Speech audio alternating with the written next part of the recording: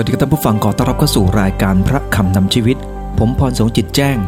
ศิษยาภิบาลคริสตจักรตรังจะนำพระวจนะของพระเจ้าไปแบ่งปันให้กับท่านผู้ฟังนะครับท่านผู้ฟังที่รักครับมีโอกาสจะดูคลิปวิดีโออันหนึ่งนะครับท่านผู้ฟังทราบไหมครับว่าดูแล้วรู้สึกว่าตัวเองนั้นต้องปรับปรุงเลยครับคือปรับปรุงวิธีการปอกไข่ไก่นะครับท่านผู้ฟังที่รักครับหลายครั้งเราปอกไข่ไก่มันรู้สึกลำบากยากเย็นเหลือเกินนะครับเดี๋ยวมันติดตรงนั้นเดี๋ยวมันติดตรงนี้ลอกออกมาก็ไม่สวยแต่ท่านผู้ฟังที่รักครับในวิดีโอ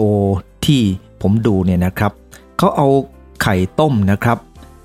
ที่สุกแล้วนะครับเข้าไปใส่ในแก้วที่มีน้ำแล้วเขย่าครับท่านผู้ฟังที่รักครับเขย่าสักพักหนึ่งแค่ลอกออกมาครับหลุดออกหมดเลยครับท่านผู้ฟัง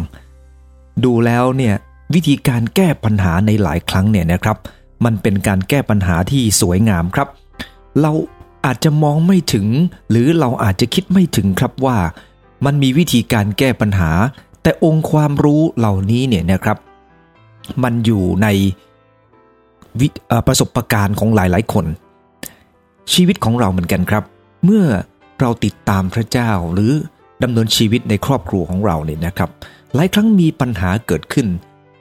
องค์ความรู้ต่างๆเนี่ยนะครับมันได้จากประสบการณ์ของคนที่อยู่รอบข้างเราโดยเฉพาะอย่างยิ่งในพระวจนะของพระเจ้าครับเพราะพระคำของพระเจ้าทุกตอนเนี่ยนะครับรับการดลใจจากพระเจ้าเป็นประโยชน์สำหรับสั่งสอนสำหรับตักเตือนสำหรับดัดแปลงแก้ไขสำหรับสอนให้รู้ในทางชอบธรรมเพื่อคนของพระเจ้าจะพรักพร้อมในการดีทุกอย่างดังนั้น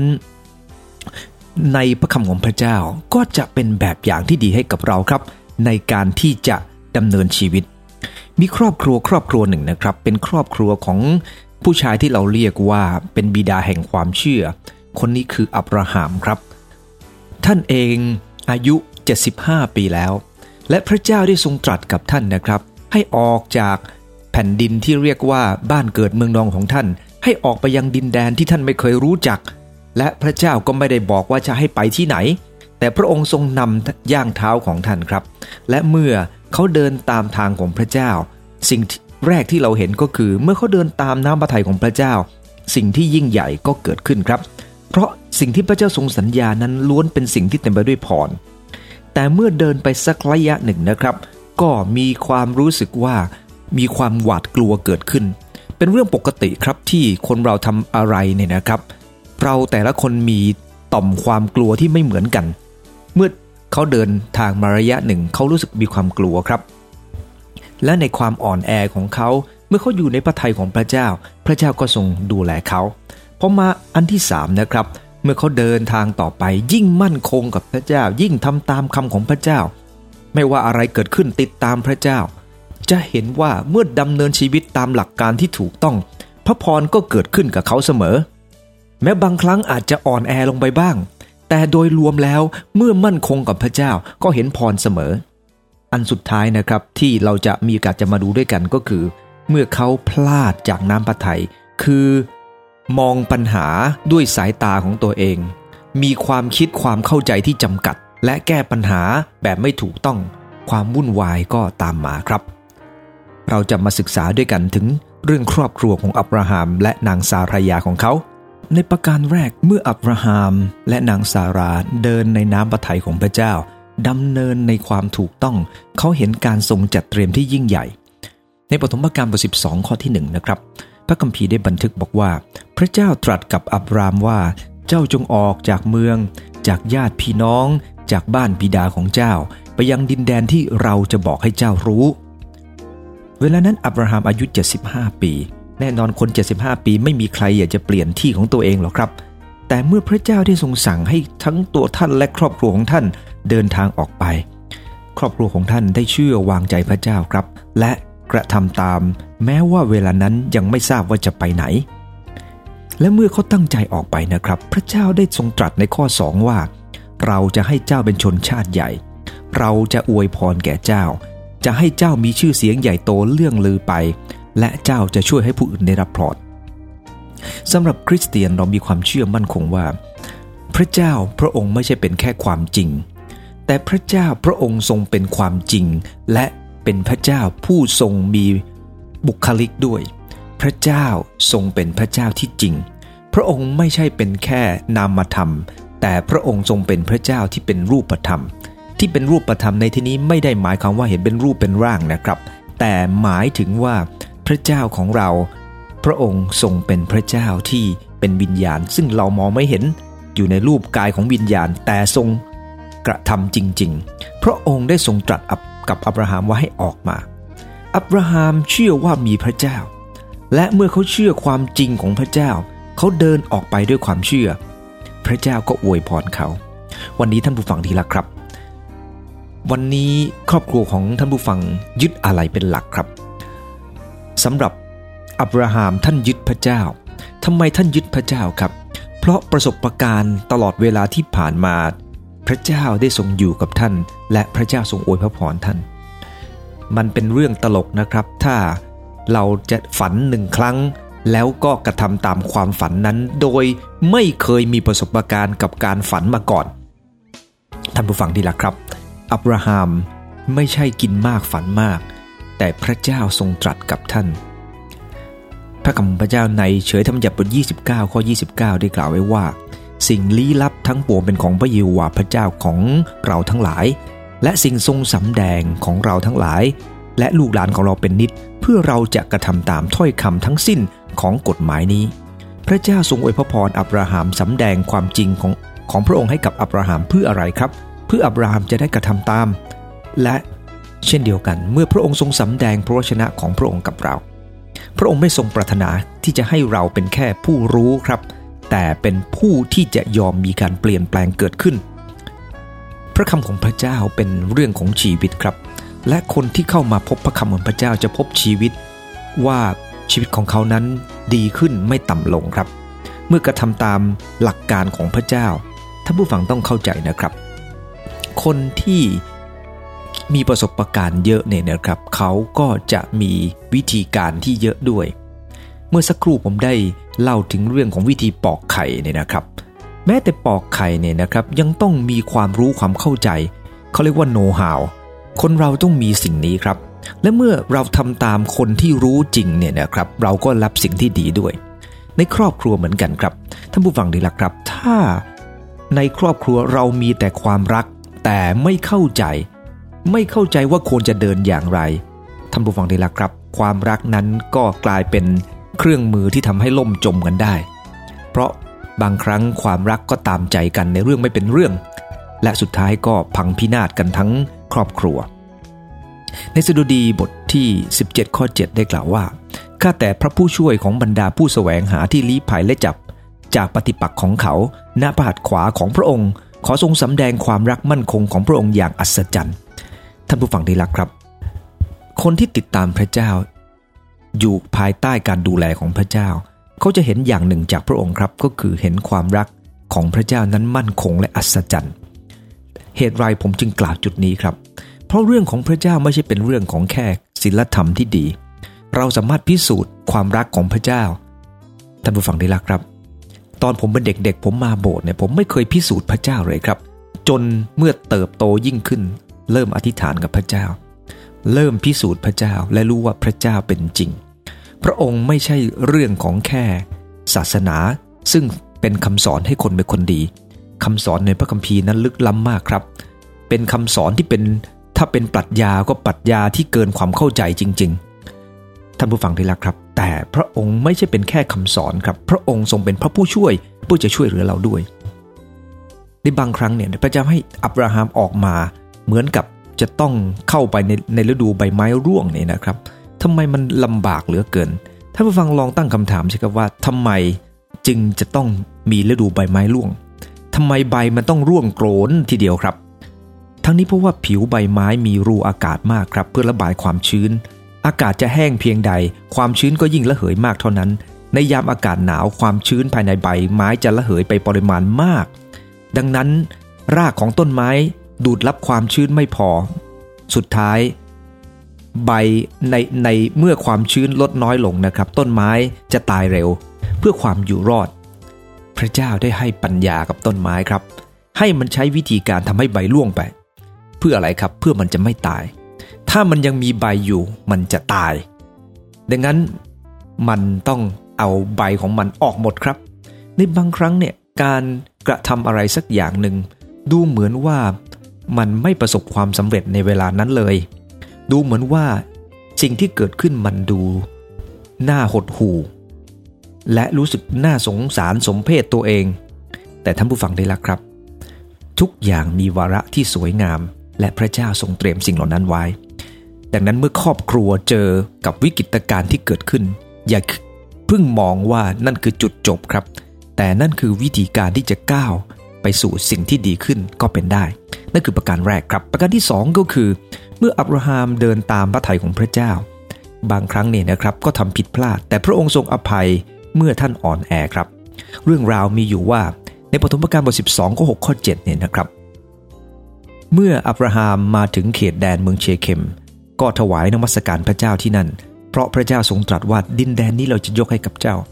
แต่ปรากฏว่าในข้อที่10เนี่ยนะครับก็เกิดกันดารอาหารในดินแดนที่พระเจ้าได้มอบให้นี่แหละครับเขาเลยต้องหนีไปอยู่อียิปต์ครับเพื่อจะได้พ้นจากการอดอาหารแต่เมื่อไปถึงอียิปต์นะครับในข้อ 11-14 พระคัมภีร์ได้บันทึกว่าเมื่อใกล้จะเข้าอียิปต์อับราฮัมพูดกับนางซาราภรรยาว่าฉันรู้ว่าเจ้าเป็นหญิงรูปงามความจริงแล้วตอนนั้นอายุ65ปีนะครับเมื่อคนอียิปต์เห็นเจ้าจะว่าหญิงคนนี้เป็นภรรยาของเขาแล้วก็จะฆ่าฉันเสียแต่จะไว้ชีวิตเจ้าขอให้บอกว่าเจ้าเป็นน้องสาวของฉันเพื่อฉันจะได้รับการต้อนรับอย่างดีเพราะเจ้าเขาจะได้ไว้ชีวิตฉันเพราะเจ้าเมื่ออับราฮัมเข้าอียิปต์คนอียิปต์ก็เห็นว่านางรูปร่างงามนักโอ้ท่านผู้ฟังที่รักครับอับราฮัมเกิดความกลัวของแต่ละคนไม่เหมือนกันครับบางคนกลัวเรื่องเล็กๆบางคนเรื่องเล็กๆไม่กลัวเรื่องใหญ่ๆบางคนกลัวจะได้ทุกเรื่องครับท่านผู้ฟังกลัวทุกเรื่องหรือเปล่าครับผมเคยเจอคนบางคนนะครับกลัวได้ทุกเรื่องกลัวทั้งสุขภาพร่างกายกลัวเรื่องของธุรกิจการงานกลัวเรื่องลูกเรื่องภรรยากลัวไปหมดครับพระคัมภีร์ไม่ได้หมายความว่าไม่ให้เรากลัวนะครับแต่มีคนเนี่ยนะครับชื่อว่าชาวกรีกนานะครับเขาได้กล่าวไว้อย่างนี้นะครับ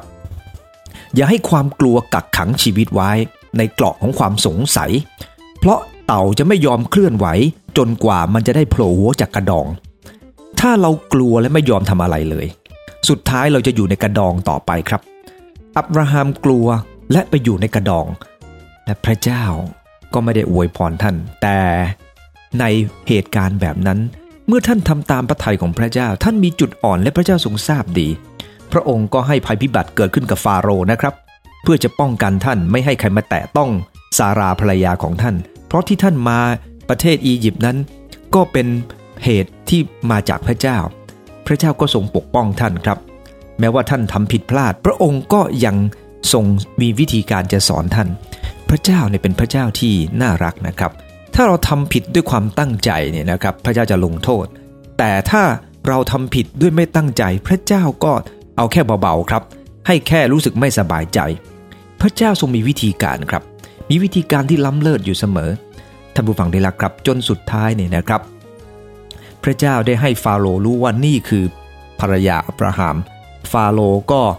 ได้เอาให้คนใช้เอาใจอับราฮัมนะครับแล้วบอกอับราฮัมบอกว่าเอานี่ภรรยาของเจ้านี่เงินเราให้สมบัติเจ้าแล้วก็เราให้ครอบครัวเจ้าออกจากบ้านเมืองเราเพราะไม่งั้นภัยพิบัติจะเกิดขึ้นกับบ้านเมืองเราแน่นอนท่านผู้ฟังเห็นไหมครับว่าเมื่อคริสเตียนเนี่ยนะครับเดินตามน้ำพระทัยเมื่อครอบครัวทำตามที่พระองค์ทรงสั่งเนี่ยนะครับพระองค์ก็จะทรงอภัยให้เวลาที่เราอ่อนแอแต่ขอมีข้อแม้นะครับเราต้องทำตามมีพระคัมภีร์ข้อหนึ่งครับที่สนับสนุนความคิดในจุดนี้หลักการในข้อนี้มีอยู่ว่าเมื่อข้าพเจ้าได้คิดว่าเท้าของข้าพเจ้าพลาดข้าแต่พระเจ้าความรักมั่นคงของพระองค์ยึดข้าพระองค์ไว้ที่เป็นเช่นนี้เนื่องจากอะไรครับเมื่อเราเองนั้นยังติดตามพระเจ้าและเราพลาดลงไปเพราะรู้เท่าไม่ถึงการพระองค์ก็จะทรงปกป้องเราไว้ครับพระเจ้าไม่ใช่เป็นพระเจ้าที่คอยซ้ำเติมเราแต่พยายามจะช่วยเพราะพระองค์ทรงเป็นเหมือนพ่อที่รักลูกครับในสดุดีบท94ข้อ18ได้กล่าวว่าเมื่อข้าพเจ้าคิดว่าเท้าของข้าพเจ้าพลาดข้าแต่พระเจ้าความรักมั่นคงของพระองค์ยึดข้าพระองค์ไว้เช่นเดียวกันครับอีกข้อหนึ่งในสดุดีบทที่37ข้อ23-24ถ้าพระเจ้าทรงนำย่างเท้าของมนุษย์คนใดและคนนั้นพอใจในมันขาของพระองค์แม้เขาล้มลง เขาจะไม่ถูกเหวี่ยงลงเหยียดยาวเพราะว่าพระหัตถ์ของพระเจ้าพยุงเขาไว้สังเกตจากพระวจนะของพระเจ้าในตอนนี้พระเจ้าทรงนำย่างเท้าของคนใดเขาพอใจติดตามพระเจ้าเวลาที่เขาล้มลงเขาจะไม่ถูกเหวี่ยงลงเหยียดยาวซึ่งหมายถึงว่าเขาต้องเจอปัญหาเขาเจอสิ่งที่คาดไม่ถึงแล้วเขาอ่อนแอแต่พระเจ้าก็จะพยุงเขาไว้ต้องกลับมาถามนะครับว่าเมื่อเราทำผิดพลาดทั้งที่เราเองพยายามจะเดินบนความจริงใครจะช่วยเหลือเราครับถ้าเราไม่ได้มีสิ่งยึดเหนี่ยวสำหรับคริสเตียนพระเจ้าทรงเป็นเหมือนพ่อที่รักเราและพระองค์จะคอยยึดเหนี่ยวเราเมื่อเราอ่อนแอต่อไปนะครับผมอยากจะให้มาดูตัวอย่างหนึ่งตัวอย่างในปี 2005 เนี่ยนะครับที่กรุงอิสตันบูลประเทศตุรกีมีแกะตัวหนึ่งนะครับน่าจะเป็นแกะที่เป็นตัวนำของฝูงมันเกิดตกใจครับกระโดดลงจากหน้าผาเพราะความตกใจท่านผู้ฟังทราบไหมครับอะไรเกิดขึ้นแกะอีก 1,500 ตัวครับกระโดดตามสุดท้ายแกะตายไป450ตัวแกะมันไม่รู้ว่ามันไปทางไหนครับมันไม่รู้ว่าควรทำยังไงมันตามผู้นำไปบางครั้งเนี่ยนะครับผู้นำในครอบครัวทำให้ครอบครัวอันตรายขนาดนี้ครับแต่ยังไงก็ตามเมื่อเราอาจจะพลาดแต่พระเจ้าก็ยังประทับอยู่ด้วยนั่นคือประการที่2ครับประการที่3ก็คือเมื่ออับราฮัมเดินในน้ำพระทัยของพระเจ้าแบบจริงจังนะครับท่านมีชัยชนะเสมอครับในพระคัมภีร์ปฐมกาลบท13ข้อ1ถึงข้อที่7เนี่ยนะครับอับราฮัมกับภรรยาก็ออกจากอียิปต์ครับด้วยทรัพย์สมบัติเยอะแยะที่พระเจ้าได้ประทานให้รวมทั้งที่ฟาโรห์ให้มาด้วยนะครับอับราฮัมมั่งคั่งไปด้วยฝูงสัตว์และเงินทองมากทีเดียวครับท่านก็ออกเดินทางเป็นระยะไปจนถึงเนเกฟจนเมื่อตั้งแท่นบูชานมัสการพระเจ้าแล้วได้ยินข่าวเรื่องหนึ่งก็คือคนของอับราฮัมกับคนของโลดที่อับราฮัมพามาด้วยเนี่ยนะครับโลดคือหลานชายของอับราฮัมเป็นห่วงโลดก็เลยพาโลดมารับพระพรจากพระเจ้าร่วมกันปรากฏว่าคนของอับราฮัมกับโลดเมื่อพระเจ้าอวยพรมากขึ้นฝูงสัตว์มากขึ้นโลดก็ไปหาอับราฮัมบอกว่าเราทะเลาะกันไม่ได้หรอกนะเพราะว่าครอบครัวเรามันใหญ่ขึ้นเอาอย่างอับราฮัมก็บอกว่าเอาอย่างนี้ดีกว่าให้เจ้าเลือกเอาเจ้าจะไปทางไหนถ้าจะไปทางซ้ายเราไปทางขวาอับราฮัมไม่ได้เกลียดโลดนะครับแต่เพื่อความสงบสุขเลยต้องมีการแยกกันเพราะอับราฮัมกับโลดไม่น่าจะมีปัญหาครับแต่คนของอับราฮัมกับคนของโลดมีปัญหาอับราฮัมเรียนรู้ครับที่จะเป็นฝ่ายยอมมันยากนะครับใครจะยอมได้ครับกับเรื่องของความอุดมสมบูรณ์กับความร่ำรวยแต่อับราฮัมเห็นว่าความรักเป็นเรื่องใหญ่กว่าพี่น้องเป็นเรื่องใหญ่กว่าท่านจึงยอมเสียเปรียบครับโดยบอกกับโลดว่าให้โลดเลือกเอาเลยโลดจะไปที่ไหนโลดเงยหน้าดูเห็นลุ่มแม่น้ำจอร์แดนในบทที่13ข้อ10เห็นลุ่มแม่น้ำจอร์แดนมีน้ำบริบูรณ์เหมือนอุทยานของพระเจ้าเหมือนแผ่นดินอียิปต์ท่านผู้ฟังที่รักครับโลดตัดสินใจทันทีโดยไม่ต้องคิดมากโลดจึงเลือกลุ่มแม่น้ำจอร์แดนทั้งหมดเป็นส่วนของตนเอาทั้งหมดด้วยนะครับท่านผู้ฟังที่รักครับโลดเดินทางจากนั้นไปถึงที่นั่นอับราฮัมกับโลดแยกกันแต่ท่านผู้ฟังที่รักครับดูเหมือนว่าโลดแย่งเอาส่วนที่ดีของอับราฮัมไปแต่นั่นเป็นพระทัยของพระเจ้าครับที่ให้อับราฮัมนั้นดำเนินชีวิตถูกต้องอับราฮัมไม่ได้เลือกเมืองแบบนั้นครับแต่อับราฮัมเลือกที่จะเอาความรักไว้ก่อนไม่ต้องการรบราฆ่าฟันกันบทที่145ข้อ9ของสดุดีได้กล่าวว่าพระเจ้าทรงดีต่อทุกคนความรักเอ็นดูของพระองค์อยู่เหนือราชกิจทั้งสิ้นของพระองค์เมื่ออับราฮัมเหมือนพระเจ้าตรงที่อับราฮัมมีความรักพระเจ้าก็ทรงอวยพระพรอับราฮัมครับดินแดนที่อับราฮัมไป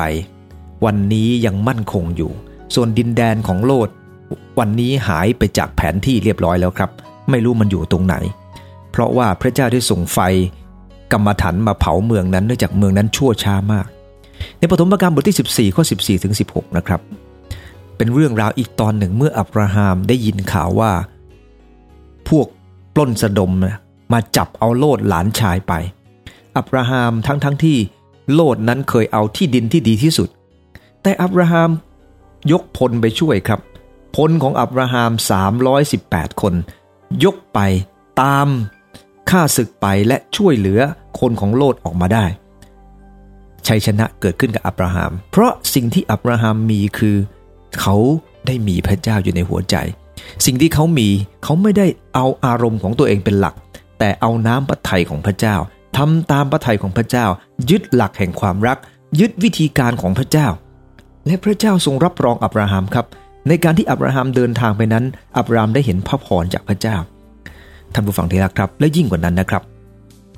เมื่ออับราฮัมได้เดินทางผ่านมาที่เมืองของกษัตริย์เมลคีเซเดกนะครับท่านผู้ฟังที่รักครับอับราฮัมได้ยกทรัพย์สมบัติของท่าน1 ใน 10ให้กับเมลคีเซเดก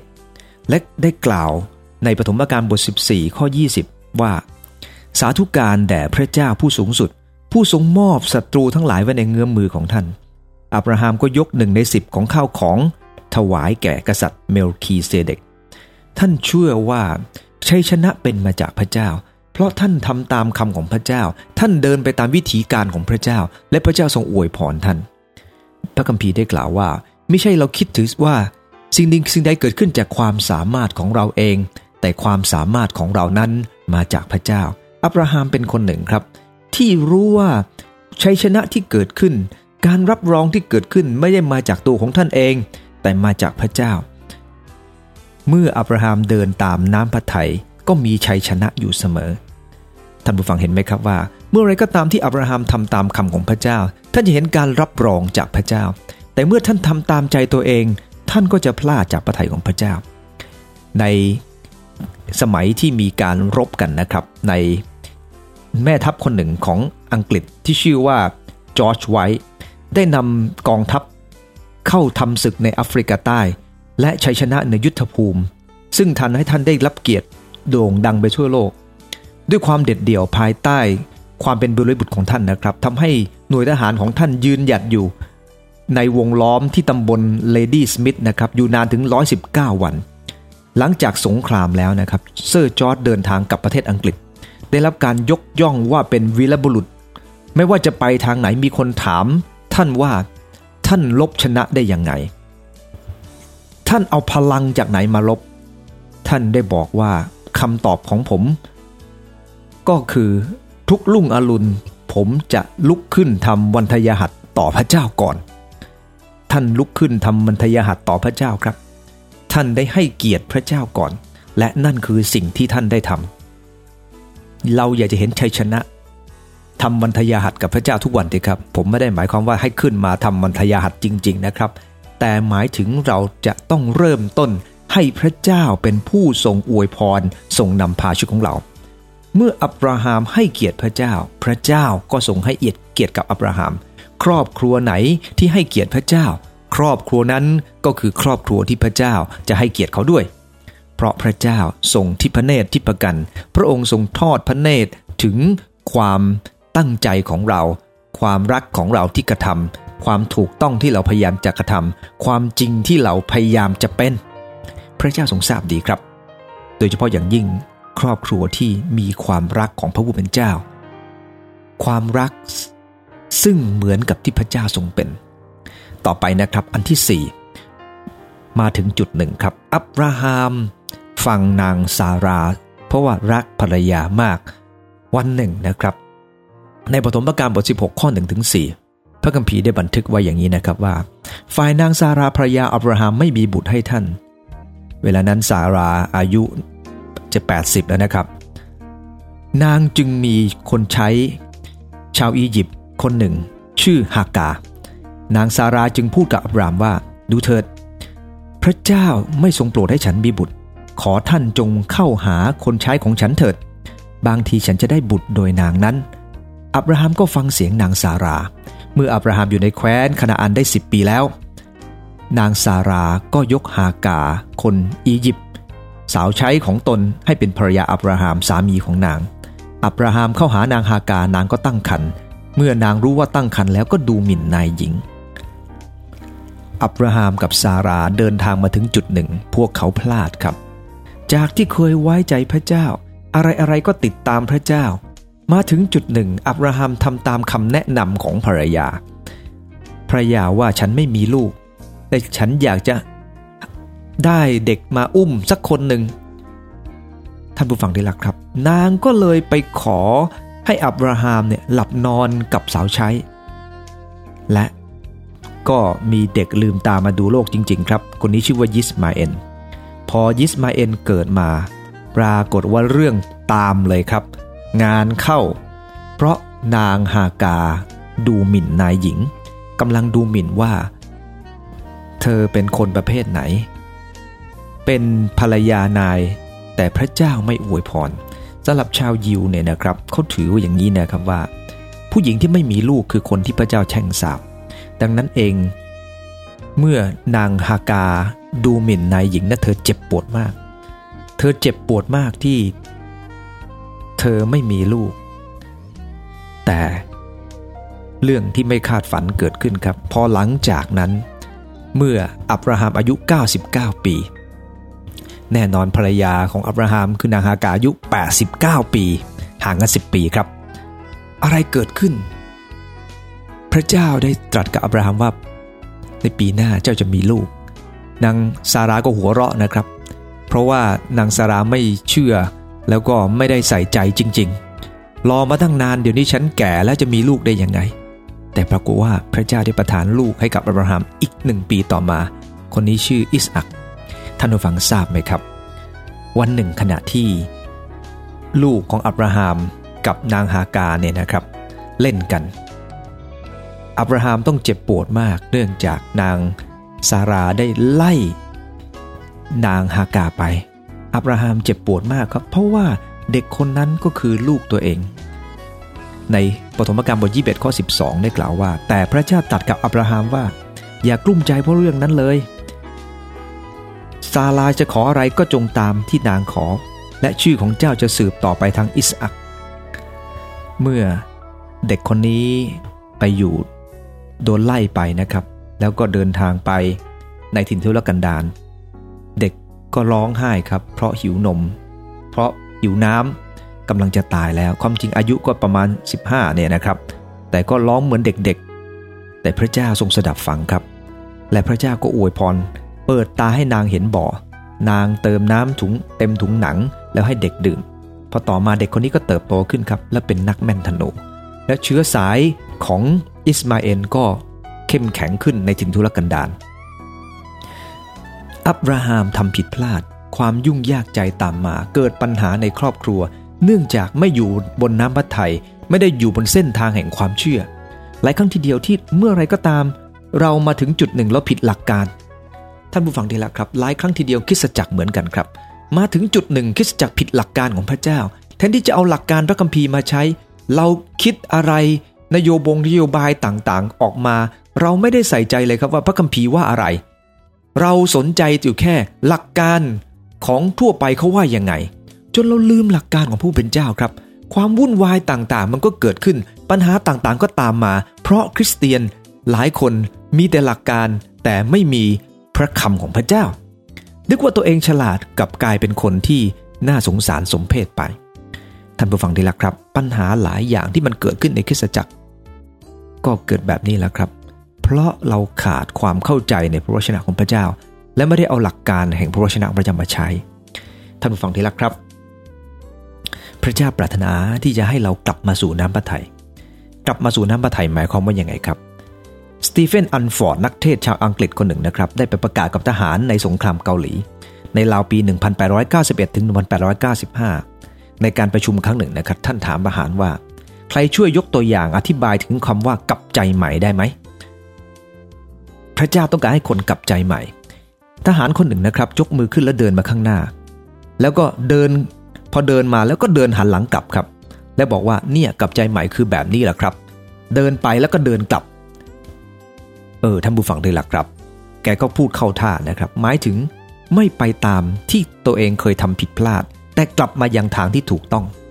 พระเจ้าต้องการให้เรากลับมาทางถูกต้องครับและเมื่อกลับมาทางถูกต้องพระพรก็เกิดขึ้นขอร่วมใจอธิษฐานครับข้าแต่พระเยซูคริสต์เจ้าขอบคุณพระองค์เจ้าที่พระองค์ทรงสอนว่าเมื่อทำตามน้ำพระทัยพระองค์ทรงเตรียมสิ่งยิ่งใหญ่ เมื่อเดินตามน้ำพระทัยพระองค์ทรงอภัยเมื่ออ่อนแอ